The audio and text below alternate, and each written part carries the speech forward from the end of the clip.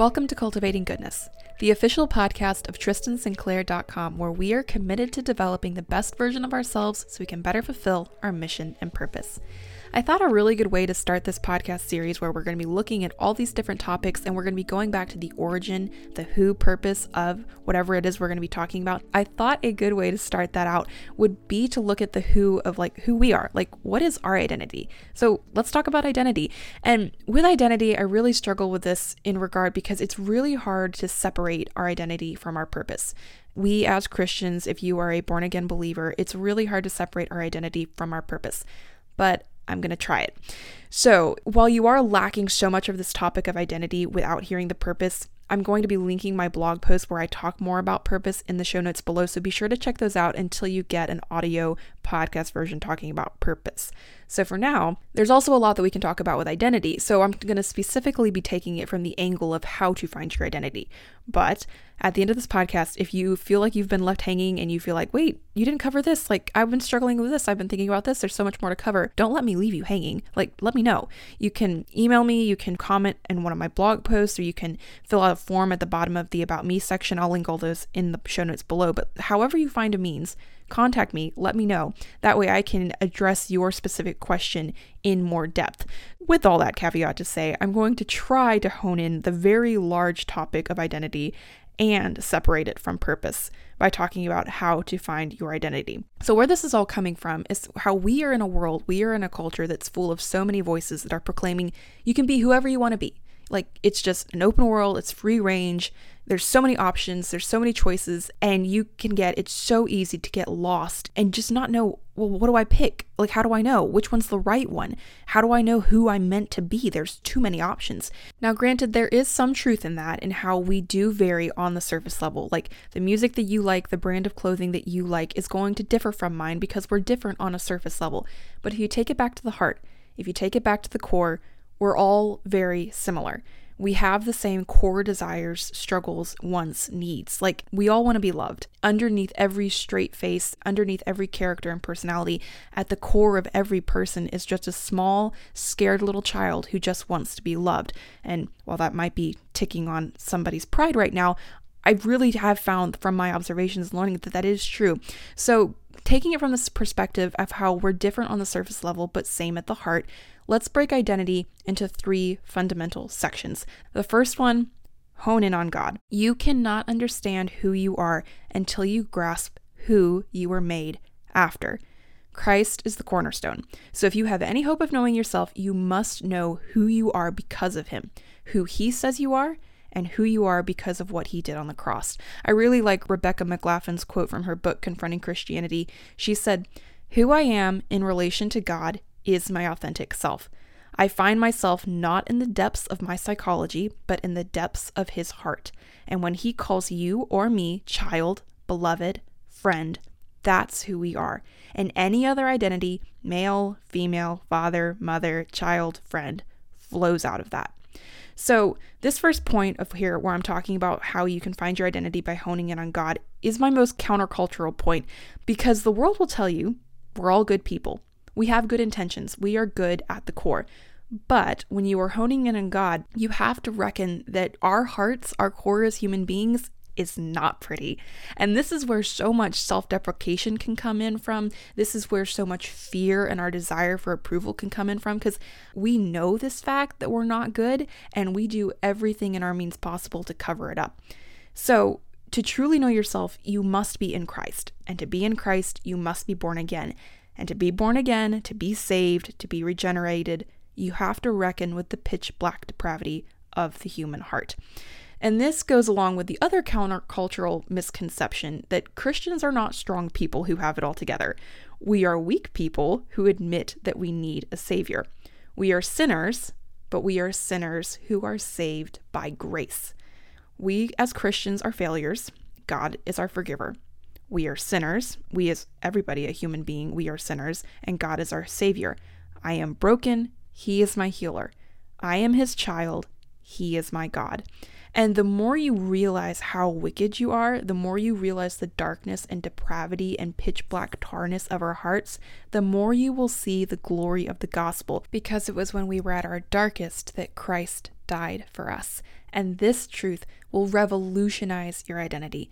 There are so many songs that speak to this, and like songs that talk about Christ's love of him coming down to us, like how he loves us, reckless love, your love never fails, all I've ever needed, your love.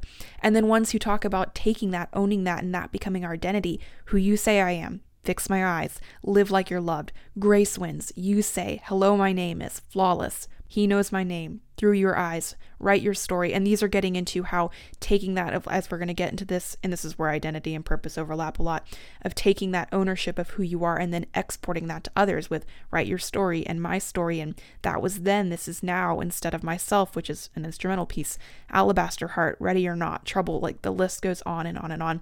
And so as part of how I cross-reference and double check myself when I'm writing blog posts is like, okay, look at quotes, look at songs. This is not just a theme that I'm noticing from my personal observations or from what I'm learning from sermons or other theology sources. This is a common theme in Christian and non-Christian songs. So that's the first point. You can find your identity by honing in on God. And again, there's a lot more that goes into that, but that's the flyover version. You can secondly find and identify your identity by recognizing your uniqueness. So upon looking at Christ, you will comprehend that your identity is a vessel. This is going back to 1 Corinthians 3:16. You are God's temple that the Spirit dwells in. You are a broken pot that holds God's light. You are a cracked mirror that reflects his glory. You are a bent arrow that points back to him. This is the fundamental core of our identity, of who we are. And what that looks like, how you carry that out, will depend on how you are different from other people. This is going back to those shallow things I was talking about.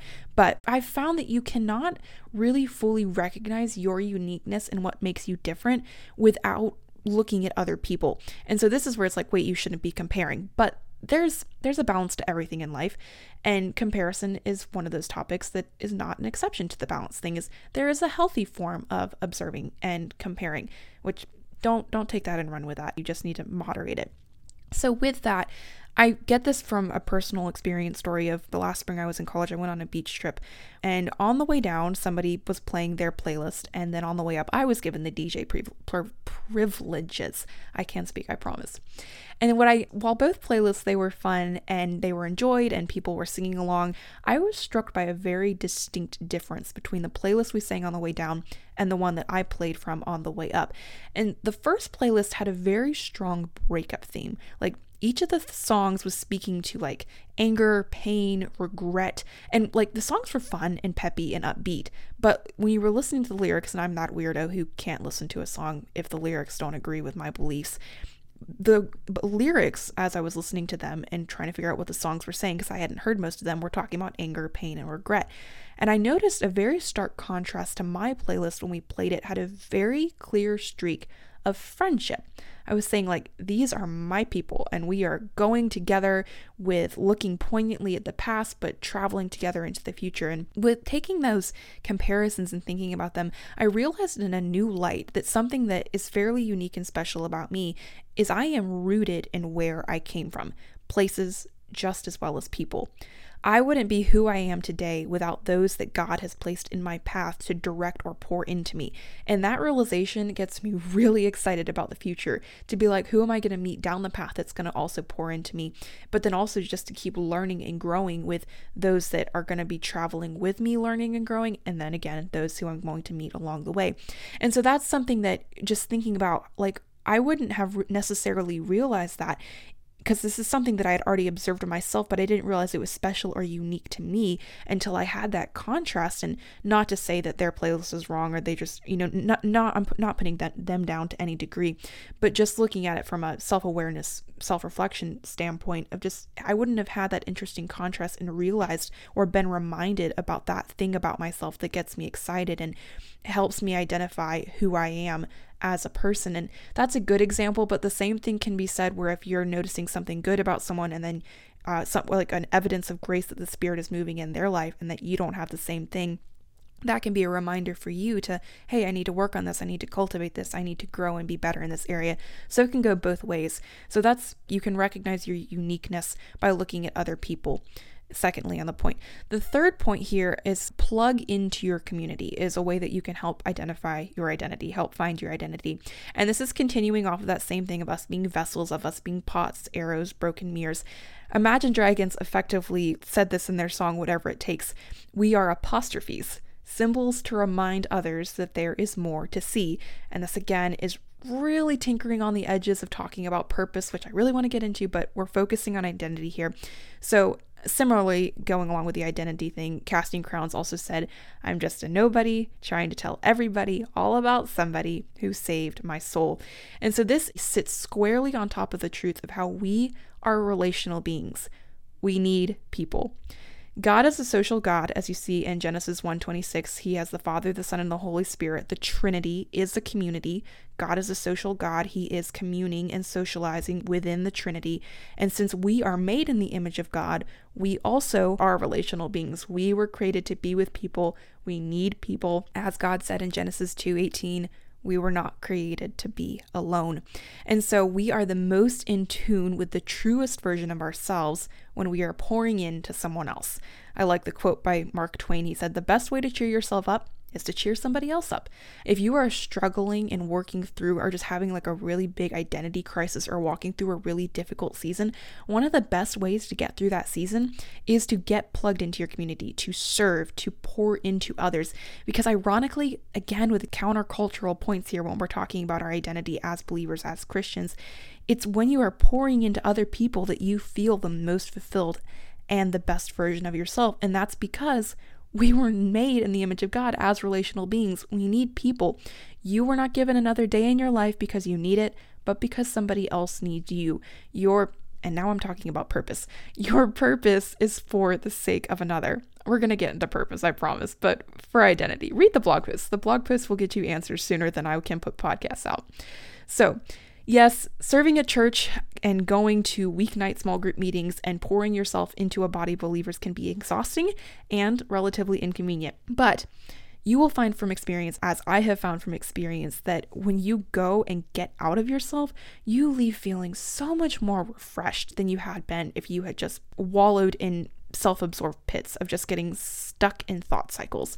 I am very much a thinker and I can get very tied up in thought cycles. And so it is when I get out of myself and I pour into community that I am most in tune with my identity of who God made me, because it's when I'm with people that I'm reminded of why I am here.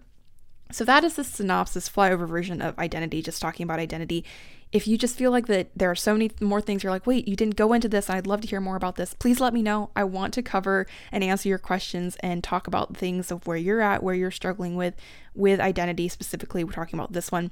For now, make sure you check out the show notes below to look at purpose and all the several articles I have. Your purpose, obviously talking about purpose, 5 reasons to tell your story. There's also how to be a well-rounded person, different articles like that. So go check those out for now, and then let me know specific questions, things that I can get into to further develop and cultivate and get into this idea of identity for this particular topic. Of course, we're going to be covering a lot more topics here in the future. So make sure you go to tristansinclair.com and you subscribe to the blog so you can get notification about blog posts that are coming out on Wednesdays, and my YouTube channel for videos that are coming out on Fridays, and then of course here for podcasts on Tuesdays. There's a lot going on here, and I am so excited for all of you who have come along and are joining in this journey, as we are refusing to settle for who we can be and pushing ourselves to become the best we can be. So getting into purpose again, that we can better fulfill our mission and purpose.